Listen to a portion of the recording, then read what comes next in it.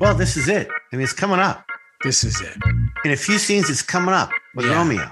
Clay is the motherfucking bad guy from here on out. He's the biggest enemy of anyone. Don't you know that the music should be solemn? This is Theo Rossi. This is Kim Coates. And this is Theory.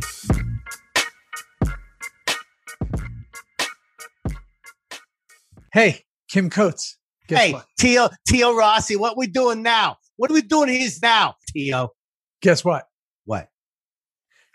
Our new show, Theory, with Theo Rossi and Kim Coates, is on Patreon, and it's live. Isn't it so much fun, Rossi? I mean, all kidding aside, it is fun to do. So our new show is live. You're listening to Reaper Reviews, but our new show, Theory, with Theo Rossi and Kim Coates, is on Patreon. So why don't you go over there and check it out? Oh, and if you're here, what should they do, Kim? They should subscribe. They should give a review. They should join, because we're all in this together. I mean, we have been since last May, and now it's this May almost. We're all in it together, peeps. Subscribe, review, get it out there. We love you. Let's go. Let's go. Do you hear this now? Yeah. It says when we're recording. Okay, so we got a new girl coming on to tell us when we're recording. That's nice. Yeah. Well, how much she got paid is recording in progress. Yeah, this must be recording in progress. A new part of it. A new thing? So weird. Come on, Theo. We're in fucking, season 4. Episode 6. How dare we're living in like 2037. We know so what that. we're talking about now is when you hit record on this thing, which I do. All right. We don't have a giant team here. It's I'm running the tech side. Well, I'm on a cleanse right now. So get ready for my next part. So I'm a bit of a giant, but that's a different. So I hit it, and now there's an animated or whatever, an AI voice that says recording now. So it just it's jarring. This is our first time hearing it. I'm a bit shocked. Theo. A bit shocked. So you're on a cleanse. How's that feeling? It's only day 2. So how do you do? Yeah. It's a 5-dayer. And that'll be my final. Oh, we noticed? Yeah. I mean, you're clear. You're like a Clear Passages client. I'm a Clear Passages client now. I'm slowly, what we're talking about for all you beautiful people listening, and we love you, is I'm getting ready for my next part. And so I'm shaving off my facial hair other than my burns now. My final deal will be with the makeup and hair department when I get to New York in a week, I think, pretty coming up. So, So one more cleanse, 5-dayer. I'm doing a Theo Rossi. I'm drinking tea. Yeah, there you go. There's that tea. I told you before this that nose deserves a mustache. But while I think, obviously I can't wait because I'm watching you become this part in your everyday life, when it's just you, that nose longs for a mustache. Have I told you the story? I think I did with Stacey DeHart, my trainer in Toronto. I was bitching about my nose. She goes, but it's your nose. Yeah. It's your nose. Yeah. But a stash underneath this schnoz does a lot for the schnoz. Takes the edge off. It takes the edge off. Takes the edge off. How you doing there, Skinny? You getting ready for am I allowed to say how many gigs you got coming up, or are we going to keep that under half? Well, let's wait till they're all official. But yeah, I mean, we're gonna start the process soon. We're in the middle of the move here, and moving. Stressful. Yeah, you know what it is? I don't know if it's what's stressful about moving for us is we're minimizing everything. We're getting rid of everything we have. Wow. Everything and starting new. We're just getting rid of it and decluttering because we've moved so much. What's weird about moving is that every time you think you've made progress, you're like, oh, I haven't done anything. And the date is just rapidly approaching as I get ready. So nothing today. We felt like we did so much. Well, it feels like that. It's just cleaning out a bathroom and you're like, oh, wow, there's a whole other thing over there. And why do I have 96 old toothbrushes? What am I doing? So So I'm trying to do that minimalist, declutter, get rid of everything. But yeah, we're excited. Everybody's excited to coming up to move and to get into hopefully the spot that I'm staying in for a very long time. I haven't been anywhere for a long time in a while. I mean, you've been in your house in LA for how long? This one? Yeah. 21 years. Yeah, I'm dying. That's what I'm hoping this one is. Yeah. This one with the kids is the one that 20 something years from now, I'm like, yeah, I live in the same house. Like I'm hoping because I've moved so much that I need. You have. Yeah. A lot. Like you have weird amounts. I rode past your Eagle Rock spot about 3 weeks ago when I finished that last movie I did, and I was on my bike and I was in that area and I went, let's go see how Rossi's, gate is and the house is. I love that house. It's a great house, man. Great house. A lot of good memories. Great neighbors, great people. We all still talk. Just really great neighborhood. I mean, Eagle Rock, that was my favorite place that I lived in LA. I've lived in a bunch of places there. But yeah, I'm hoping this is the one. I want to get the boys. Good for you. And so excited for you. Yeah. So we're doing that. And then, I'll take off for those few gigs and you and I will be doing these in our remote locations looking wildly different. And it's giving me a nightmare for me. I don't know what I'm doing. I can't figure it out. Theo, what button? What light? Yeah. How come that doesn't work? Laptop. Yeah. Oh, Jesus. How's the light now? It's going to be an absolute shit show. And I'm getting rid of this hair, which is going to be interesting. I'm excited. You are. I know for what I can't say. No, I can't. I'm going to miss the hair. I kind of like having long fucking hair's been rocking it, man. I was going to say Jim Coates. You're a young Jim Coates. Jim Coates. Yeah, Jim Coates. Jim Coates. You know him. I'm playing. Been in Jim everything, Coates. that guy. Oh, no, Kim. You mean Kim Coates? No, not a Jim Coates. No, Jim. He's from Alberta. He's not I'm sure there's a Jimmy Coates out there listening right now going, they're talking about me. They're talking about me, ma. Yeah, when those photos came out from that magazine, most of the comments were like, you're turning into Kim Coates. And then the other one. Not. Well, the one, I don't know if they were talking about that. But yeah, that are they out now? They're out, yeah. Oh, fuck, dude. Yeah. They're out. They got released. Where do we see them? Where do we fucking pick it up? What magazine? Do you remember? It's called Shone, SCHON. It's like a fashion magazine. Cool, man. Yeah. Those photos were off the freaking charts. Yeah, they were fun. That was a weird, that was a weirdo day, huh? Yeah, we did it like a movie. We set it up like a scene. And what I loved about that photographer, James, he's one of the best in the business. He's just a young gunslinger.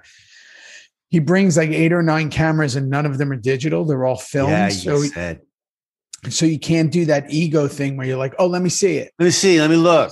Yeah, there's none of that. It's just like, let's fire and let's create this movie, this film that we're telling the story of. So we were doing scenes and it was a lot of fun. It was at this cool house in LA. It was the day after I ended that shoot. So what's funny is when I posted the pictures of the magazine shoot, I had to put like a disclaimer. Hey guys, I transformed my body physically and mentally, for this role. So don't flood the comments with, why are you so skinny? Right. What's wrong with you? Let me tell you, it's for a role. And still 2 to 3 out of 10 are like, are you okay? Are you sick? Are you sick? For sure. And it's like, and I get it. And I'm almost like, can you just read what I just? Nope. No, you can't read. That's too hard. Reading is hard. It's too hard. I had to send a tweet out a couple of weeks ago, Theo, because people keep asking me, are you going to be on the Mayans? Are you going to be on the Mayans? Holy shit. And I have mentioned here and there on my Twitter feed over the last couple of years, and no one seems to either read or whatever. And so I had to send out one big thing that literally said, let's turn the volume down. I haven't seen the show. I hear it's fucking great. I hear it's really good. Yeah. Some of my boys are on it, like Emilio and Dion. I fucking love them all. JD's the best. But they haven't asked me. And so I'm my own guy. And I don't know what else to tell you. It is what it is. It is what it is. But people are wild. People like I'm such a an observer of human behavior and a seeker. Like, and I don't answer, like people are wild, right? Like you almost like look at like a comment you read and go, is that real? Right. Like, someone said to me the other day, someone said, this was wild. Someone goes, I loved you in that role. Like, I loved you in the role, but I just don't understand. Why don't you have tattoos? Like, I would have liked it better if you had tattoos. Like, why don't you have tattoos on your arm? Like, that would have been the biggest compliment. That would have been really cool if you had tattoos. And I'm like, take it easy, bud. Like, it's okay. Like, it's okay. Like, just enjoy. It's okay. You can't win for winning. You can't win for winning. And then I can't tell you how to succeed, but I can tell you how to fail by trying to please everyone. People are wild. They're wild. Come on. I love it. Come on, people. Come on. Let's read. Let's read. You ready? Everyone. And this is another thing that I wanted to say on this podcast, because I think that it's something that in today's society would be really beneficial.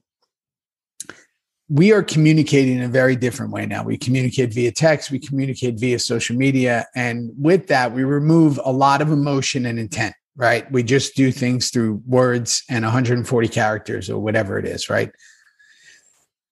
So when people get upset or get, thrown off by, a text or just reading, I encourage them to look deeper into it. And what I mean by this is, even if it's someone I'm trying not to be as vague as this, but if you're in like a group setting and something's going down that doesn't feel good for you, like you're like, oh, why is, what did this person mean by that? Or they're saying this or saying that. If it's really bothering you, I encourage you to do like a Zoom or a Skype or a FaceTime, like something or better, even better would be in person, because I think that you're going to get a wildly different conversation. Right. That is so right. And can I just add to that? I know that for myself, what really helps, and you guys know me by now, I love bank tellers. I can't even go to an ATM machine. This is all still technology to me, and it drives Rossi crazy. But I have to tell you that I'm very, for me, conscious of when I say something in a text, I put a little happy face after it. I put a little smile to know I'm fucking around here. I'm teasing with you right now. Yeah. But make sure that you know that I am, because I put a little, because I won't do that for like maybe my besties but for anyone else, I'm making sure that person knows I'm having fun. Yeah. Is it fun for you too? Because I'm fucking with you right now. I'm having fun. If you don't do that, then some people don't know what you mean. Or even Justin, even our guy Justin wrote me something the other day, and I responded not in a way of like, I was like, oh yeah, no, it meant to be this, and he goes, no, man, I'm kidding. I was joking. It was a joke. I was referencing something else, and I go, and then it was like a delayed where I'm like, oh, ha ha ha, but like the moment it passed. And I couldn't tell via text that he was kidding because I can't see the intent. That's exactly what you were talking about 3 minutes ago. That's how we started this riff. So this riff, and to end it off, I just think that if it's something that is like ultimately bothering you, like try to do a FaceTime, Zoom, with the person if you can, or even if we're like just an audio call, because the whole text communication thing, I think, is making people maybe not understand things, and they're going down into these rabbit holes emotionally over things that might not even be. They don't need to do that. That's exactly right, Rossi. Silly. It's just silly. So here. So that's that. But hey, with an X, which is the episode, we're in it now. I don't know. Is this episode 6? Yeah. Okay. I want to start by saying it's a fucking great episode, man. It's a fucking great episode. It's a fucking great episode. Rarely, Rossi, do we get an episode that has 3 storylines that are all dynamic. Yes. We start with yours, of course, your whole thing. That's, mine and my daughter. I mean, there's some storylines. And this stuff with Clay and the cartel and fucking Unser's in it. I mean, and then you got the Ima stuff. I mean, Jesus Christ. Here's what I fucking love about this episode. And I think this is why it might be one of my favorites. And it has nothing to do with the juice thing. One, The foot was on the gas the entire episode.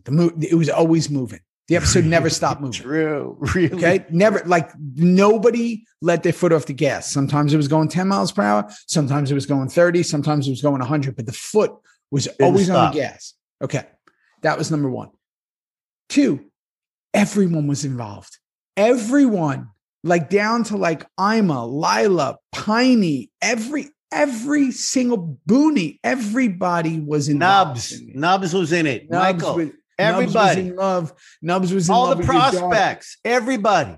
How do you do an episode that's not an hour and 20 minutes long, but everyone was involved? Happy. Everyone. Phil had an amazing moment. We'll get to all them. Rat Boy had amazing moments. And let's give it up to the ADs right now. This is stuff that you mentioned so beautifully. Assistant director. ADs are assistant director. Assistant director. So the first AD, when they got this episode way back in the day, and they looked at this episode, they went, holy fuck. We have 82 people coming in this episode. And they're all speaking. They're all speaking, and they all got speaking, and they all got stuff to do.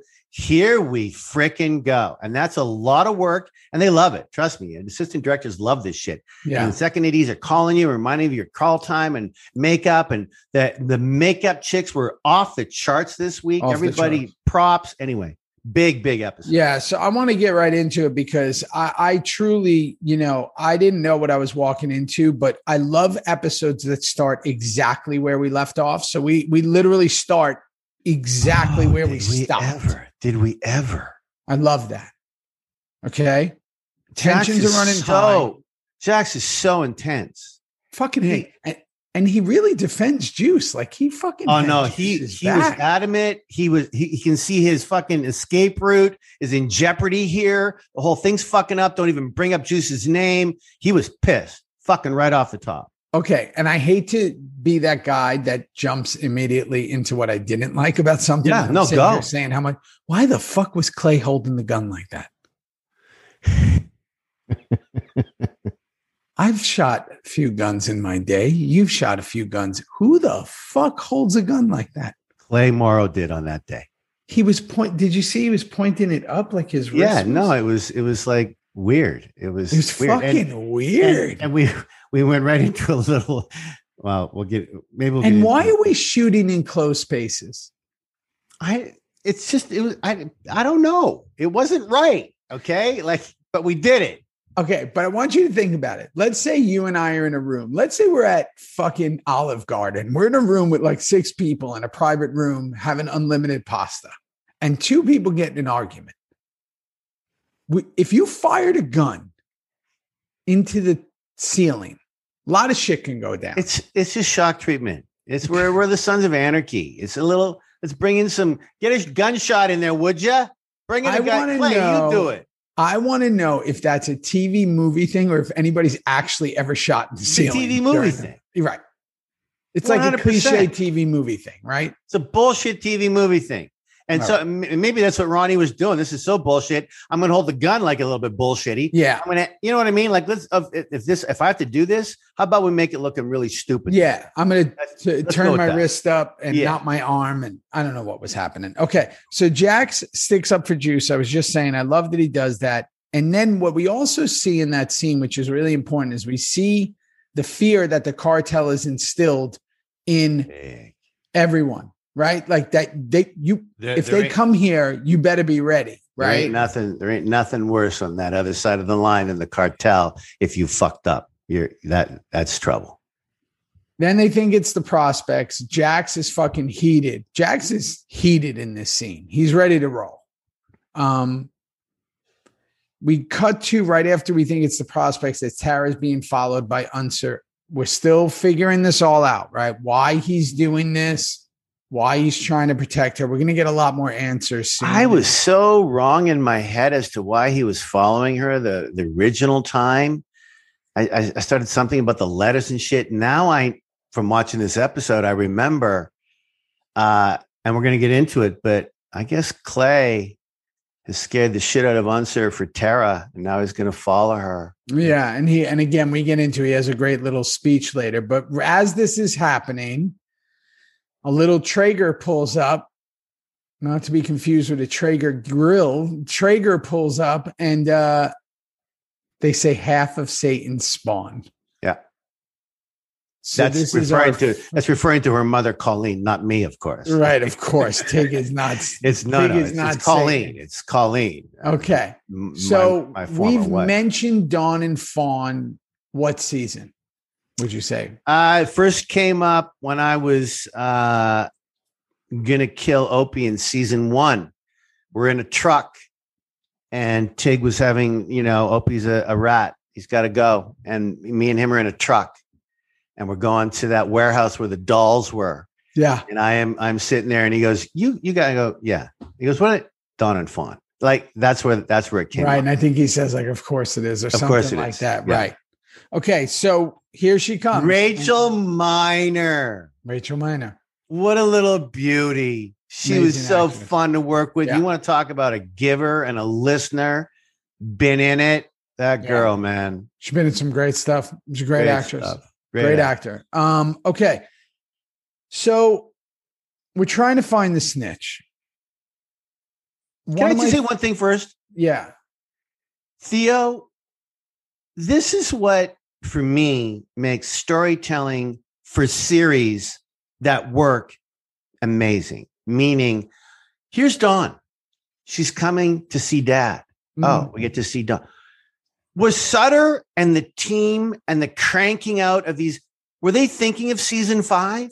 Were they thinking of what's going to go down with Tig, with her? We need to meet her now, like for season 5. My point is that juggernaut of a writer's room for a series like this, when Juice ends up doing what, like to look down the line, to plan. How far in advance are they thinking? I think that, and again, just from writing some stuff and being involved in some stuff, my thought is that you go back to some of your cobwebs and you go, like something's coming up and you go, wait, we mentioned, like, the Venus thing is a great example where they go, Venus, we mentioned the Venus in season 1. Oh, you know what? Call Venus and we'll tie it all in, right? Because we know that if you tie things in, there's even a moment in this episode where Emilio says something about losing his son, right? And we all remember that, right? Happy, you sure do. Doing the churro salesman and hits him with the thing. So there's always tie-ins. And I think tie-ins to past events make audience members feel more part of it, right? Because they're like, oh, I remember that. So if you remember Dawn and Fawn, and then you see her and you go, yeah, they mentioned that in season 1.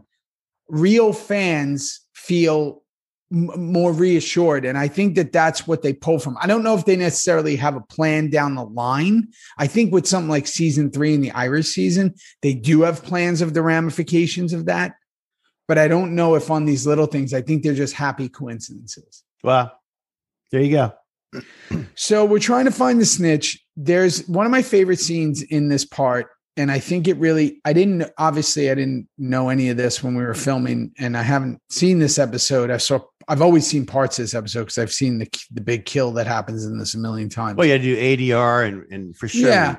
But one of the scenes that I loved in this, and it was a great way to humanize something that's going to happen later, was the Miles, Happy, and Tig scene. Yeah. Pounding of the hammer. Yeah. And everybody's laughing. Miles screaming. And we're laughing inside. Fucking great. Because it shows their humanity. It shows that they're fucking with them. It shows all this stuff. I have a question. Here's my question. Again, stupid nitpicking stuff. Okay. Where did the blood come from on Happy's hands? The makeup department. Right. Tracy, get a little blood on this hammer just to make sure that we're telling them. Where did it come from in Son's world? It's fucking Happy, man. I mean, that's when Charlie gets so pissed off in that first scene. I got to call Happy right fucking now. Get Happy. Ooh, why does Happy? How did Happy get blood on that hammer in his hands? There's always blood on Happy's hammer. Okay. So he probably cut himself. If it's Happy World, he cut himself and bled on himself just to do it. Okay. Right. So in that moment, we go outside. Did you notice when Jax pushes Filthy Phil that he almost knocked him right over? He almost knocked Jax over. Well, Charlie went bouncing into a redwood tree. You want to talk about, William Lucking being a redwood tree. Chris Reed is as sturdy as it gets. He's as big as it gets, like size wise, like tall wise, big wise, like everything. You know, we got to get him on this show. Yeah, we got to get him on the show. Got to get him on the show. First of all, he's fucking great in this episode. So he fucking good. Jax, and I know Charlie too. You know, Charlie on the day was like, I'm gonna fucking just run up and I'm gonna knock him down. And fucking he bounced right off of him, like boink.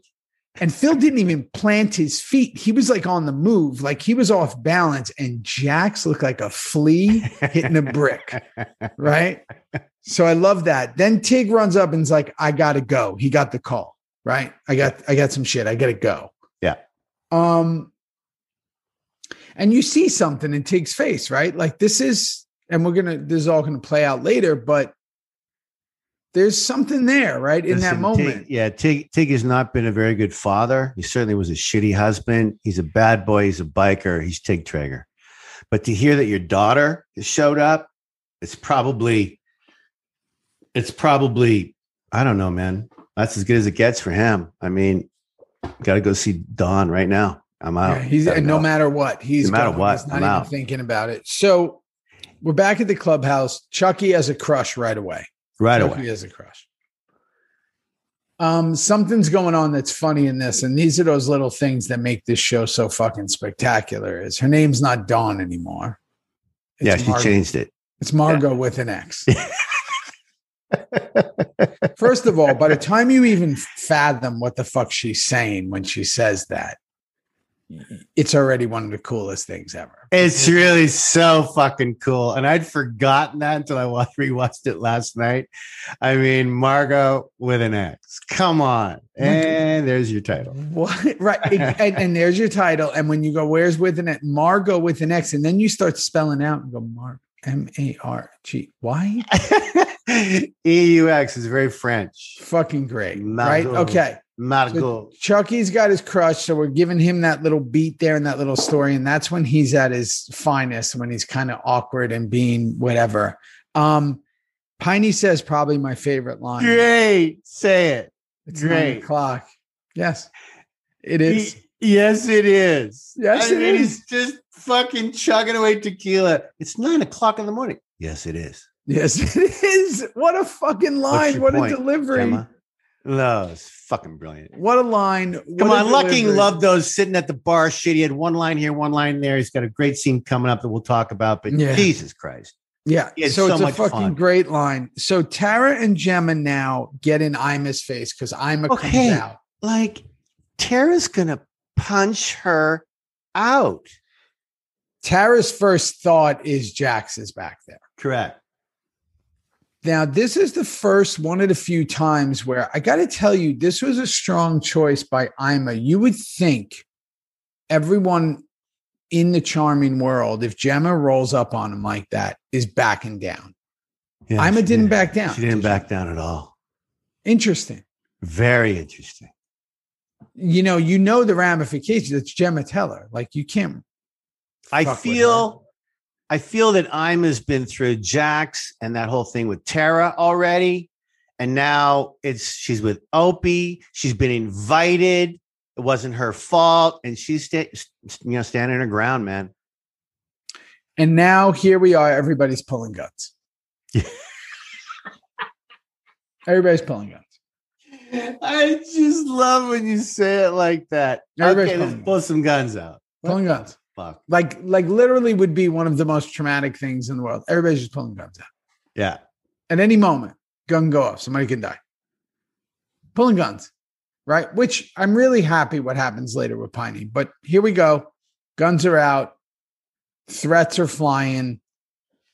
Ima's, going to get the fuck out of there. And here's, Margot with an X. Dawn right in the middle of all this. I can't even hug her yet because the guns are out. The guns are out. Yeah. Nobody knows what the fuck is going on. No. Poor Margot with an X. Poor Tig's daughter. So now we go to playing roulette with the prospects.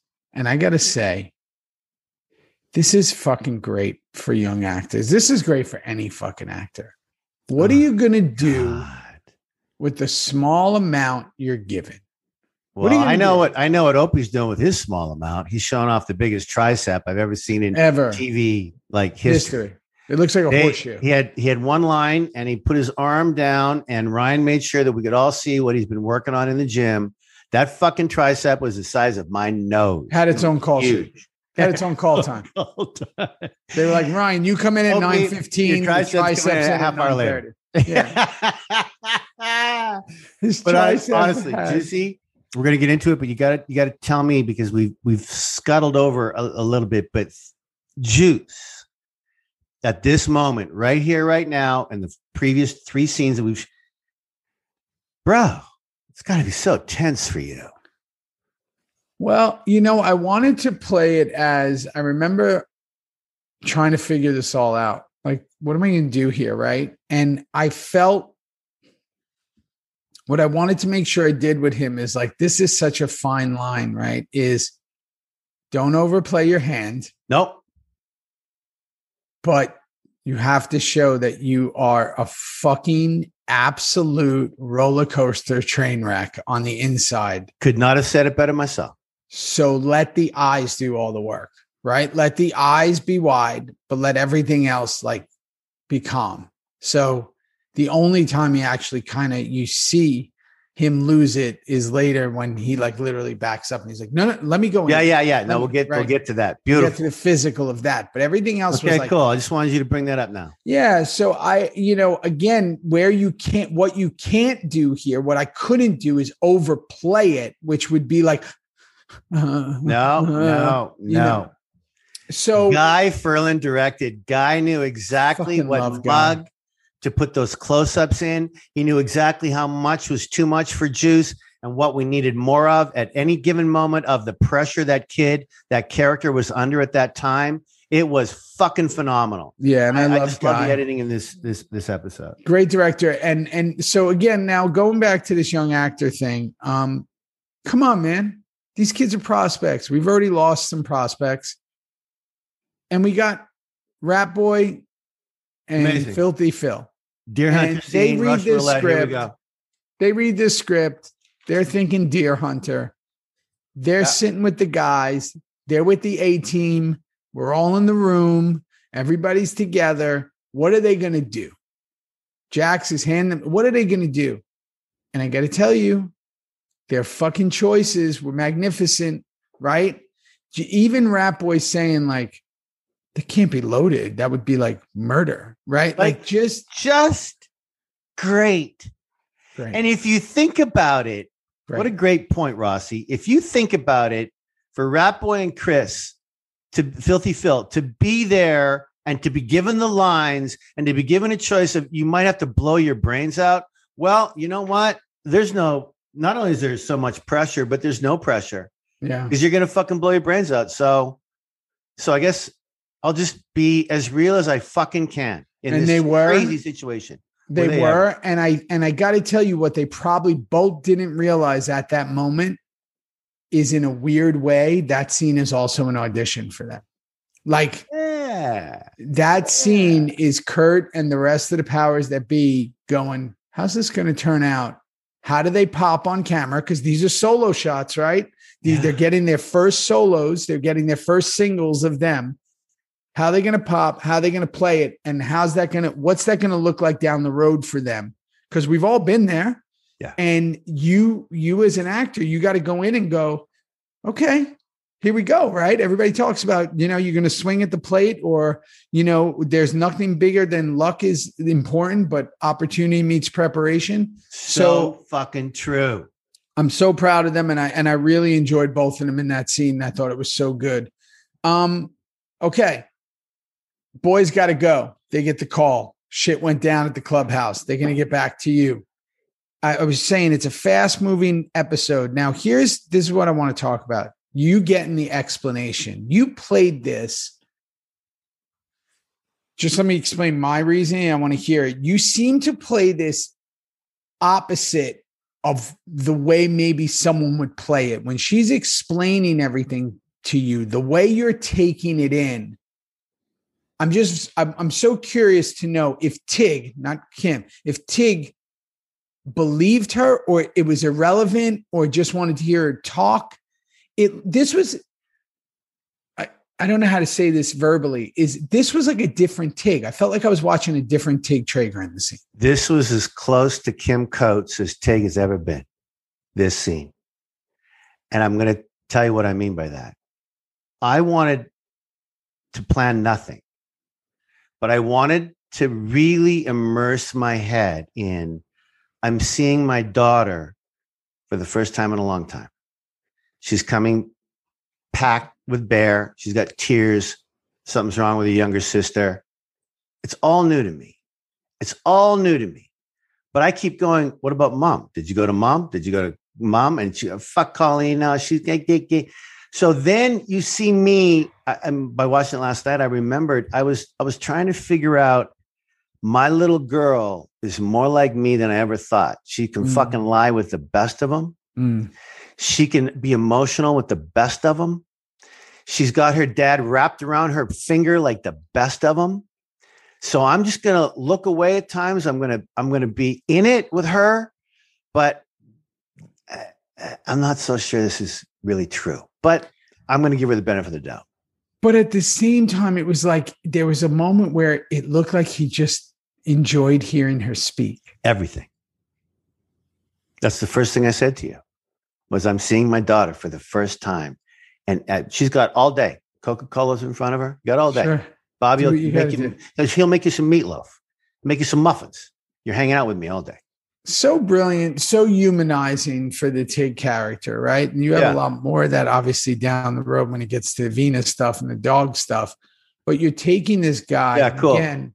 You're taking this guy who's this, written as this homicidal maniac, and now we're three-dimensioning, putting him into this really humanization of a person. And that scene to me in particular, I didn't realize it till I was watching it, where I was like, wow. Yeah, cool.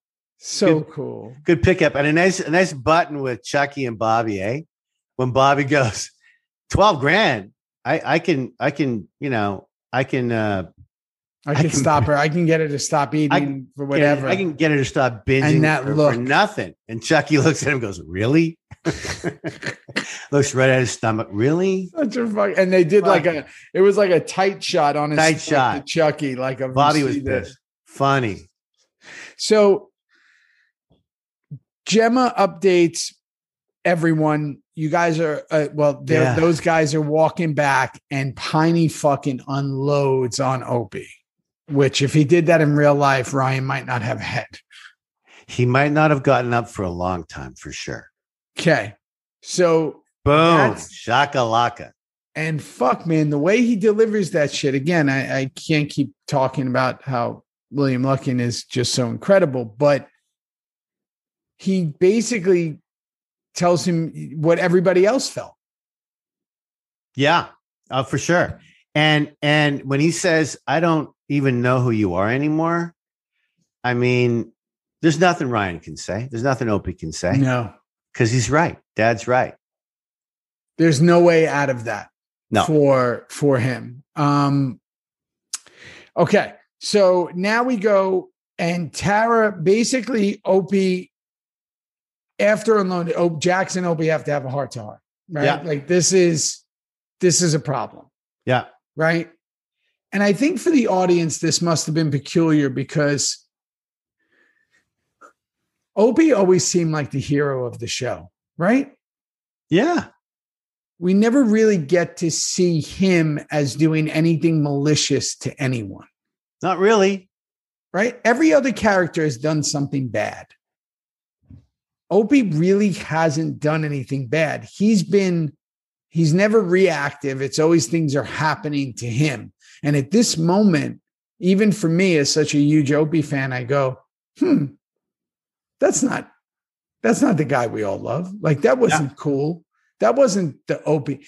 And then what Ryan does so well is he's also fighting against that, where we know it's not him and he's doing it because of whatever. Maybe he feels like he should.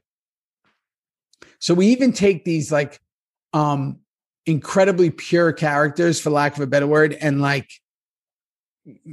take him down a notch and be like, don't brilliant at that. Yeah, don't love him too much. Yeah, because he's also has problems, right? Yeah. Once we talked about that about Charlie's character, about Jax so much, about how Jax was our hero, and by the end of this whole fucking massive run, my goodness gracious. Well, I got to tell you, if I ever had to point to one thing that started the argument against Jax being a good person, it would be this episode. Yeah. And speaking of that, what happens later? So Tara basically shows her concern. Really, Jax basically goes up to her and basically says, like, hey, I get it. I understand, but like, let's be cool. Now let's just you hurt me, you hurt our boys, you hurt our whole family. Sure. She lets him know, like, don't fuck with me, right? Yep.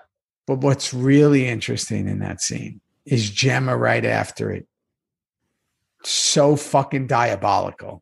Knows exactly what she's doing. She's stirring that urn, man. She's got her witch cape on. She's going, you're with me. She knows exactly what she's doing. And you know who else knows exactly what she's doing? Jax Teller. Cut to 100 seasons later, where Juice is in jail and said Gemma's behind every lie, behind every single thing. She is basically saying at this moment, go handle this motherfucker. Yeah. Okay. So Clay sees Unser.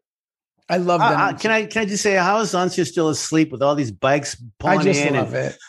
Punches are being thrown and people are screaming. I love it. And there's gunshots going off. And there's Unser just... Perfect Dayton. That's Dayton. Perfect fucking writing in Dayton. And then Clay strolls out there. And threatens. So, okay, so I said threat with 3 underline. Okay, so wait. Are you telling me that a couple of episodes ago, we find out about the letters, we find out about, Gemma's coming out to the trailer to see Unser, and then Clay's coming right after, and there are all of a sudden the letters are being burned, and not all of it, and Clay's saying to Unser some shit. Are you telling me that Unser on his own now is worried for Tara's life enough that he's going to follow her? And now in this scene, Clay's noticing that he might be following the doctor. Like, it's too much for me, bro. Yeah, I'm waiting you on that. I can't connect all the dots right there, bro. Yeah, and I think that if you had to throw a ladder across trying to link these two mountains, I would say that Unser is basically realizes that Clay might have lied to him about JT and that someone got hurt. There you go. JT. That might be an interesting correlation. Yeah, and what he's saying is, I don't want to see someone else get hurt via John Teller like the same way, and I'm not going to be complicit in it.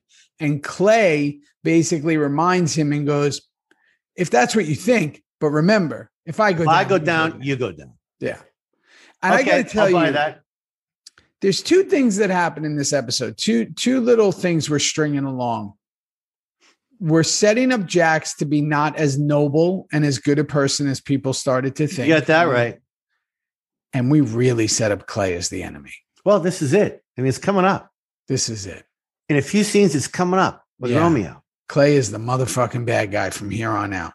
He's the biggest enemy of anyone. I got to tell you, I obviously lived it with you. I kind of forgot when the dart was thrown into the dartboard. It's right here. This fucking episode. Season 4, episode 6. With the beginning of Clay always had bad intentions, maybe in certain ways, but it started last week with him saying, I killed John Teller. But then you could still say, okay, well, maybe he's changed. He really loves the club. He's a good person. No, he's not. Oh, not only is he not, he's getting out. He wants money. He's getting out. He doesn't give a fuck. No doctor's going to stand in his way. It's fucking tense right now, bro. All right. Where are we? So Miles walks out and tells Clay there was no one in and out but us. All of this is pointing to a really bad situation for Juice, right? Yeah. We cut to that Lila on this roof scene with Opie. Obviously Lila's upset. They voice everything that they've been dancing around, right? Lila tells him that she had the abortion. Opie says he's going to pack his shit. It's over, right? We think it's over for now. Bit of a forced scene, I must say. They both did it well, but a bit of a forced scene. Well, I don't know. Well, a couple of things I don't like about it. I'll stick with the one thing I don't like. Why do you have to be on the roof? It seemed silly that she would climb up. I mean, she has those big heels. There's a ladder. It's just the whole thing seems silly. Love that explanation. What, did we have to use that location that day? No, it's a studio. We don't have to use it. That's a camera choice where they're like, it would look cool, but it's not a logical choice. No. Logical choice would she be sitting in a car? Yeah, didn't work for me. Right. But all right. Whatever. So let's go to a scene that I thought did work, which is the Juice and Chib scene. And I'm not saying it because it's me. Okay, so let me start. Yeah. So what I found not only fascinating about this little scene and so needed about this whole arc of this show, but who came up with Tommy sitting up there looking down on you? Because I'm telling you what, bro, that was the most perfect way to start that kind of a tone of a scene, by having Tommy higher than you. Who do you remember? Tommy is a fucking master. I remember that day as clearly as anything. Tommy is literally a fucking 7th degree black belt master at things that you would never expect. Like, he does things and you don't even, it's almost like he plants a detonator. And then, like, when you see it, you go, oh, that's why. I don't even know if he knows he's doing it. Right. But on that day, he wanted to sit up high. And I was basically going to be pacing.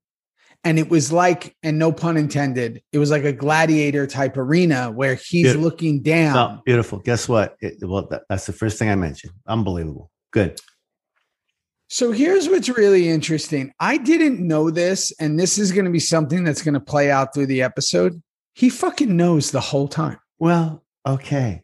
I said, what an incredible scene with you boys. Great. Loved it. Did you see that Chib's stare back at Juice look when you said, okay, well, that's coming up. When you said, clear out, give them 15 minutes. Yeah. No, he knows. He knows since the beginning when we're at Alvarez in there, he's looking at me. Yeah. He knows the entire fucking I think he does. Time. I think he does. I forgot that. But guess me what? Me too. Stunningly played. Okay. By the way, it makes it even more tragic that he did know the whole time. And now it also explains why he was so fucking mad down the seasons later, because he knew the whole time.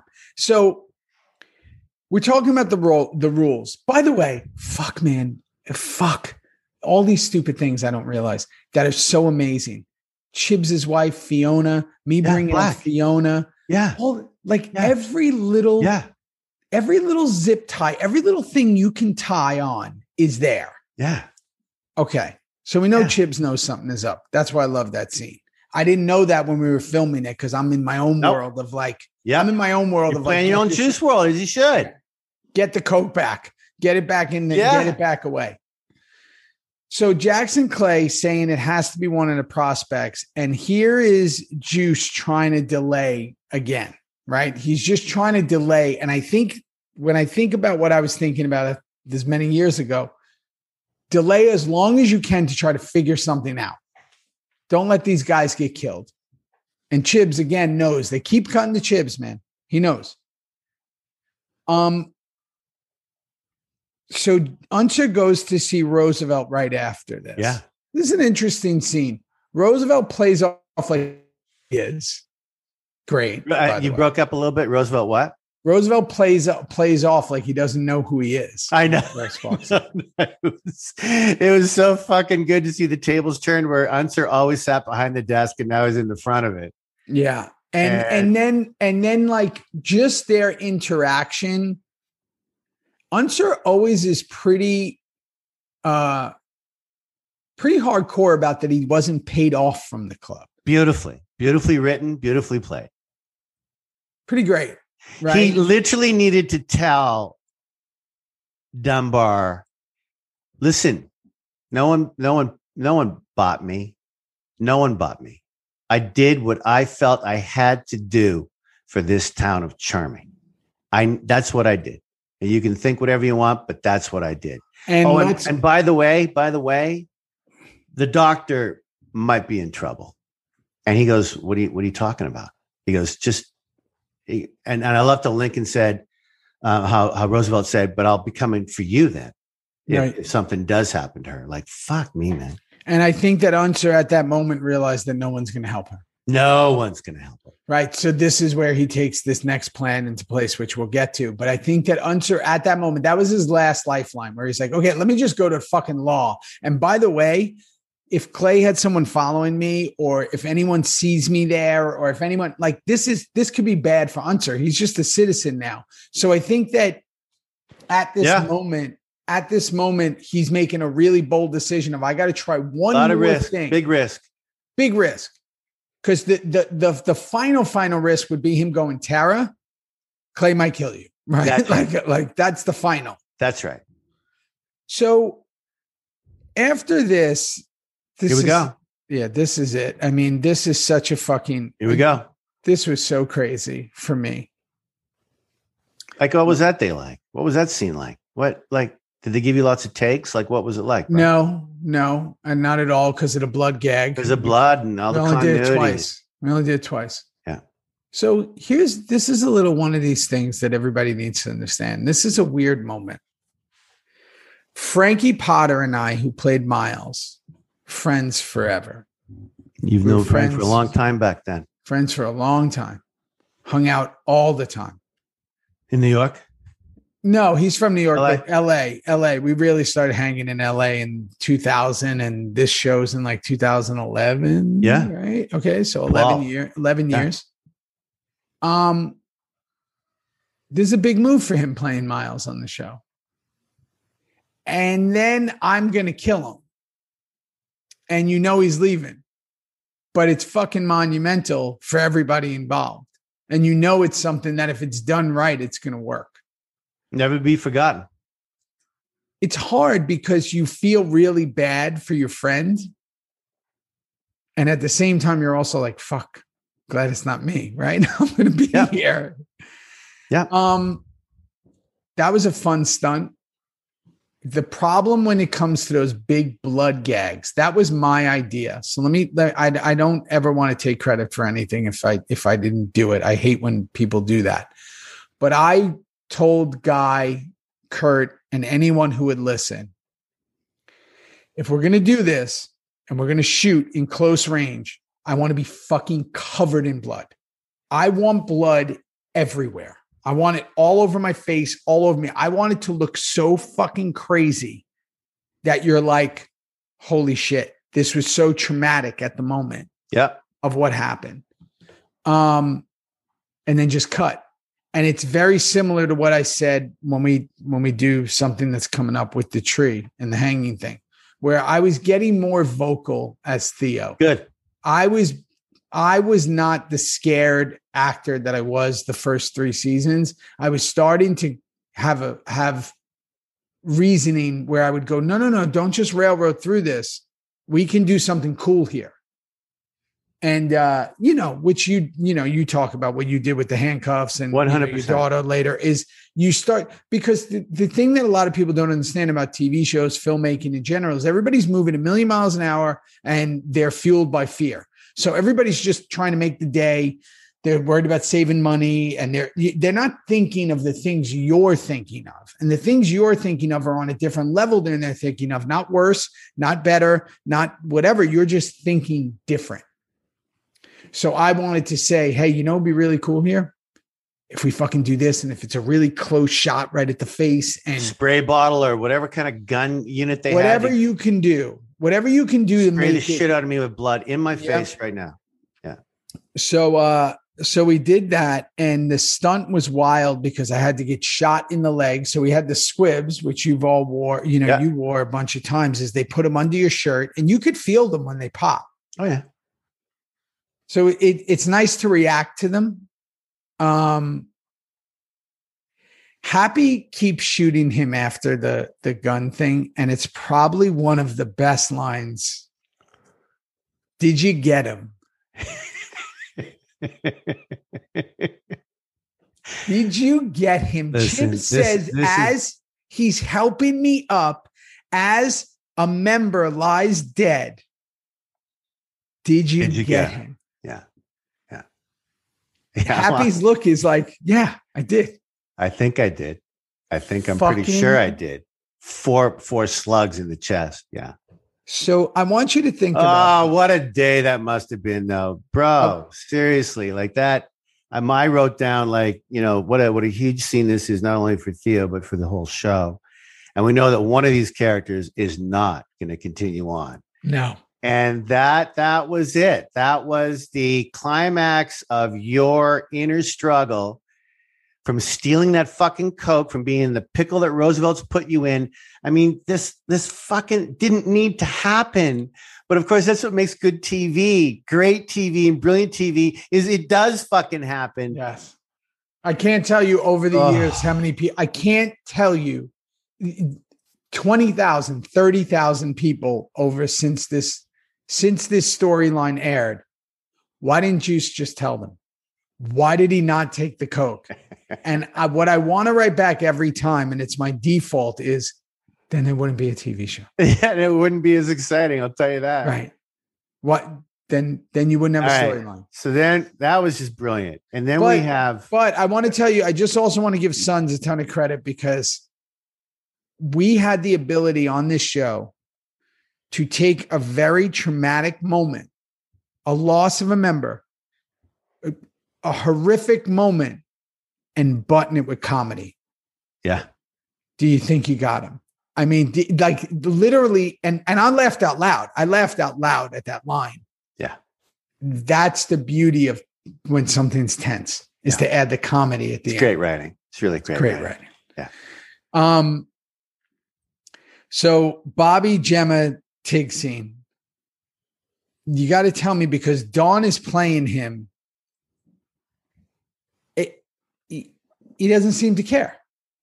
Are we talking about at the swing set? Or yes, are we going to the end set. At the swing set? Yeah. Yeah, we're having fun there, man. I was just it's like, and everyone says, are you going to really give her that money and all that kind of shit? Yeah, and it was a cute scene with me and her. I love those. You've been on those swings a lot. Yeah, they were built for me and Kozik, and now me and my daughter get to play on them, and it's kind of fun that we're actually using them. We had a lot of fun on that. But the way they're trying to, Tig knows Tig knows that she's lying. Yeah. But it doesn't matter. Doesn't matter. Yeah, I'm confused at what scene you're talking about, bro, because the one at the end is where she's about to go. Are you talking about that one where she's getting in the car and leaving? No, at the swing. At the swing. No, we're talking at the swing. He knows at the swing. Yeah, he knows at the swing. Yeah. And then Gemma and Bobby are trying to convince him, like, don't get involved. We called Fawn. Fawn's fine. Everything's She's fine. in Chicago with her boyfriend. Yeah. And I'm going, Tig's just I know. What am I going to do? So here's my question. Did he know the whole time? I don't fucking know. I don't know. I think I played it earlier, like I mentioned to you, where I was questioning her, but so happy to have her talking and being with me, being the dad that I wasn't. I don't know. It's a very complicated father-daughter thing that you want to do as much as you can for your little girl. Is that Tig? And again, I'm not sure if it was ever in canon or if it's ever part of storyline, but that was Tig's only wife and kids, right? Yeah. Okay. Yeah, he had a few other. He had a pretty wacky word for them, but he had a few girls in his life. But that was the only kids he's had were those two. Yeah. And I will say that I know it's a different time and a different era, but it really doesn't matter what it was. I thought the Gemma line at the end of the button. Didn't like it. Yeah, I don't need that. Didn't like it. I don't need that line. No, it was too much. I don't need it from her. I don't need that line. It's no, there's, remember when Tig said, "This is why I beat up hookers"? Yes. That was kind of on the edge, but it was funny and it was all right in that writing of that arena. I didn't like this last little punchline here. It was supposed to be funny. Wasn't funny. Not funny. No.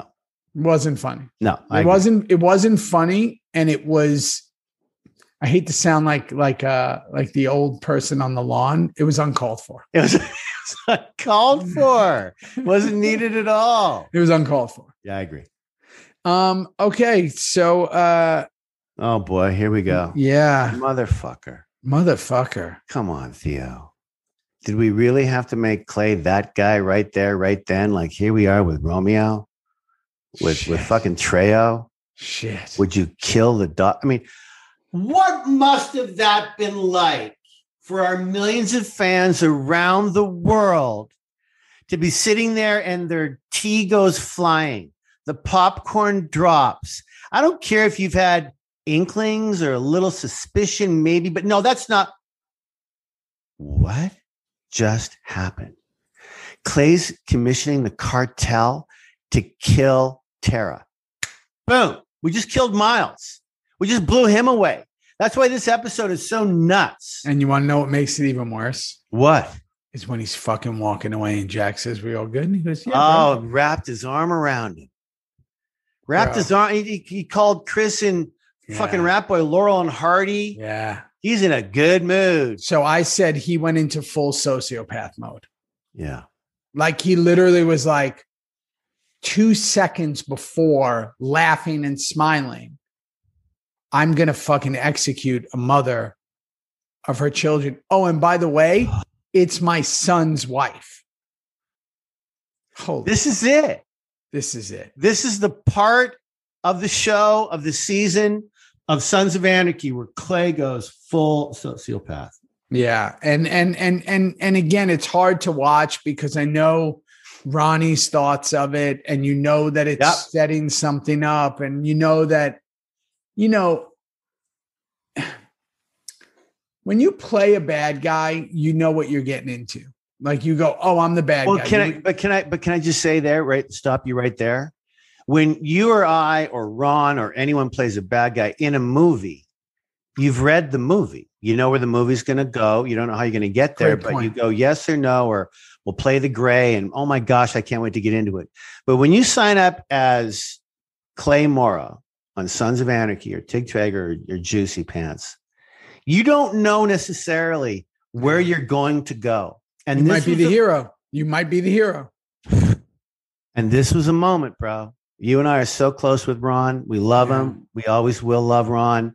Fucking amazing actor. And I know, as I had struggles with certain storylines, as I know you did, as I know Charlie, we all did. But this was a struggle for him at that moment to be going, "Oh boy. Yeah. How do I come back from this? How do I ever come back from this?" Yeah. And it's again, what you just said is so fucking important because in a movie, "Oh, I'm the bad guy. Let me figure out why he's bad. What were the intentions? Why did he become like this? Let me go through his history." But now all of a sudden you're on a TV show and you're getting scripts and you go, "Yeah, wait a second. Yeah. What? I'm doing that? Yeah. Oh, fuck. There's no coming back from this." So it was similar to when I read like, "Oh, he steals the Coke." And I'm like, my first question was, am I going to die? Yeah. Yeah. Because you can't steal from the club. And wait, then what? Then I kill a member? What? I know. Fuck, man. So you start to go, I'm not long for this world if this is going to happen. Right? Yeah. So, and then you realize now that you and I are doing these Reaper reviews and our beautiful theory pod for Patreon, that this is why we get to talk about it, because the heart and soul and the guns and the action and the sex and the rock and roll and the shit that went down in the show is why we're fucking talking about it. So strap it on. Strap on your seatbelt, kids, because this show's only getting better and better. Well, before anybody straps it on, let me tell you the one thing that this is how I know I didn't know anything about the show. I'm literally sitting there going, "Who's writing this letter to Tara?" Had no idea. No fucking idea. I'm like, Theo? Is it the cartel? Is it Roosevelt? I'm like, who is it? Is it Julio? That I have Romeo no went him a little idea. letter for Julio, not Romeo. a fucking clue. Strap it on. I didn't know what was happening. I was like, what is, I'm literally sitting there going, who's writing the letter? I thought this was going to play out for like a bunch of episodes. I thought that in the writing room, someone went, wouldn't that, let's just throw it in there just to fuck it up a little. No. Stupid that I didn't know. Okay. And a minute later, they're going to tell me who it is. So it's like, what the fuck? Why even? So Tig gives her the money anyway. Let's just get this out of the way. It wasn't 12 grand. Okay. I'm telling you right now, it wasn't 12 grand. It was probably a couple $100. I was going to ask you that. It was like $500. It was we talked about that. And we didn't need to bring it up. It wasn't important. The important thing was I helped out my daughter. She's in a cab. There's Bobby and Gemma hugging each other at the end of that little scene. And it was a little odd. They were like super buddy. Super buddy. But I think, the violence that's about to come up here again, it's always let's give a little love and then let's smash someone's face up. Then Opie's all alone, right? We see that. And before that, that's Charlie's room, right? Yeah. That's Charlie's room in the back. The room. It's supposed to be everyone's room, but it's become de facto Charlie's room he hasn't lived there a year because he's with Tara in the house now, but right. Gotcha. So, he still made out with Ima a bunch of times, right? Leading her into this, right? He makes out with her. They're hooking up. They're swapping spit, as they say, as the kids say. And, then he fucking smashes her face. And I don't know where the choice came from. Then he spits in her face. A little uncalled for, or is it just me? It's pretty fucking uncalled for. What is happening with Clay and Jax at this exact moment in the show? What is happening to our two lead boys of this show? What the fuck are they doing? Well, we are making them more enemies than. Oh my God. Like full enemies at this point. Anti-heroes. Like people say, anti-heroes, like full anti-heroes. They both are. And before we forget, I want to say that you getting stitched up in your bottom with that beautiful song near the end of the thing. Yeah. It was so nice to see someone else getting stitched up rather than my ass on that fucking table. It was so nice to be reminded of your cute little butt up there getting all stitched up. Boy, you're all, morose. I was morose. That's a good word. Yeah, I was morose. No, that's a good word. You played that well then. Yeah. Let me ask you a question. Did Ima deserve it? Not like that. Not like that. Not like that. Even though she pulled the gun and there was a kid there and all that kind of stuff. I would not have done that. I would have been, I don't know, man. I'm not sure what I would have done as the character, but it wouldn't have been that. The spit was like excessive. It was just excessive. So that was whatever. Listen, as I'm sitting there morose, Chibs takes juice. Unser, we find out Unser's the one who wrote the letter. The great mystery that happened 4.5 minutes before it is now revealed. I don't really understand that. Yeah, it was Unser all along. Good for him. And the alarm didn't go off. And then we end with that note. Okay. It's a weird thing to end with, but sure. Why is that note so important? Well, here's what I took from it, and I know fuck all, as all of us know. I know nothing about this show. I have to tell you that I think this is Unser's way of making sure she sees it in the morning and gets to Jax or gets to Tara, or I'm sorry, Gemma, or gets to a cop, or gets to fucking Clay, get to somebody that, am I in danger here? Yeah. This is what I call the last straw. But there was one thing that was done really cool in this montage that I wanted to bring up that, before we wrap this up is Tig's getting nostalgic with the pictures. Yeah. And so is Piney, and Piney too. See, that's what I was going to say. What a great connection. it's a great connection of it's like great family connections, man. But family. It makes you as the viewer, again, we constantly talk about humanizing characters.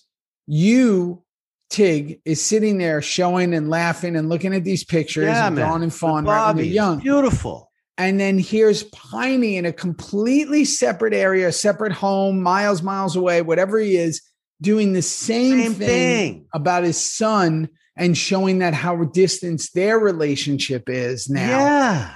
And I just love those little fucking moments, man. I think they're like some of the coolest shit in the show because I'm just coolest shit in the show. It just humanizes. It brings another level for who they are. And I really like that. We could never get enough of it. Never get enough. But yeah, I love the episode. I thought it was a spectacular show. Me too. I think we're going to, we're trying to bring someone on next week, right? So we are, Theo, because you run this show. I'm your lackey. So happy to do what I can to Jim Coates. I'm going to get Jimmy Coates to come on next week. Yeah. Jimmy Coates from Alberta, from Rocky Mountain House, just outside of Red Deer. He's excited. He was going to be my stunt double, but we couldn't afford him. Bring him on. I might bring in Jimmy Coates. Yeah. No, we're trying to get. Well, we're not trying. We haven't even tried yet, but we're gonna, and I'm sure it's gonna work. We got to call. We got to call this. So we got to call someone for next week's episode because, as you just said brilliantly 10 minutes ago, an hour ago, this show is now not stopping, and this show particularly did not stop, and this fucking thing does not stop now. No.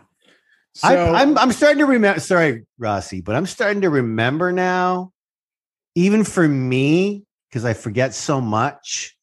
But now I'm putting together at the end of season 4. Now I'm putting together what happens to you, remembering shit, and now I can't wait to watch these fucking shows. Oh, see, I'm going the opposite way where I'm like everything I thought I knew because I think it all mixed together 5, 6, 7, 4, 5, 6, 7, whatever. Like it's all now convoluted where I'm like I had no idea about this letter stuff with Unser. No, I didn't know. Clue. Like I didn't know about the IMA. I remembered there was something with IMA. No, but I didn't know. Let me reiterate what I mean. I mean for Tig. I'm remembering now from Ron's statement to Romeo about killing Tara. Yeah. I now start to remember Tig and Clay's relationship. And then from you, what you're going to do next week, I can't wait to talk about the next show. Jesus Christ. Yeah. So it's starting to come back to me now, which is it is. And so if you're watching this, if you're staring at Kim's bottom lip that has no hair on it, if you're listening to the soothing sounds of the Saskatoon voice of Kim Coates, hit subscribe, hit like, review if you want. We love that too. Yeah. Do a review, write a comment, go check out our Patreon page and our other podcast, Theory. There's a lot going on over there.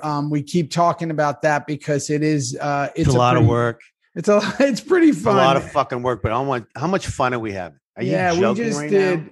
Yeah, well, we do those welcome videos for everybody that joins on the Reaper Crew level. Yeah. Where we give those shout outs and it's just a totally different show and it's a lot of fun. And I can't wait to see what we're getting in next over there. But we appreciate each and every one of you. Let's go. Here we are. Season 4. Let's go. Let's go. Love you, buddy. All right. Love you, buddy. Talk to you soon. Out of here. Bye. Thank you so much for listening. I appreciate each and every one of you. You know the deal. Theory Pod, hashtag Theory Pod, capital THEO, small RY, capital POD. If we're talking Reaper Reviews, it's the hashtag Reaper Reviews with the double R. Go everywhere where this podcast is available and go subscribe and follow Apple, Spotify, Google, iHeart, wherever. And then if you want to see the videos, go onto YouTube and subscribe to the page. We got some cool stuff coming. Like I always say, this life goes by in a blink. So stay up, stay awake, keep being the example.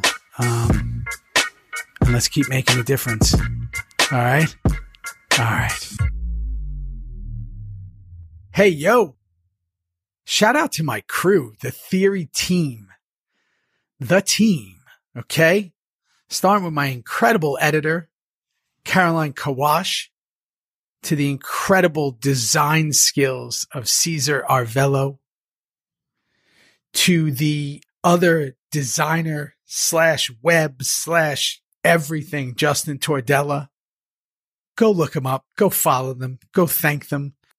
They're an incredible team, and I wouldn't be even remotely able to do a second of this without them. So shout out to the entire Theory team, or as we say in New York, big up. Incredible people, incredible humans, and I'm fortunate and proud to have them.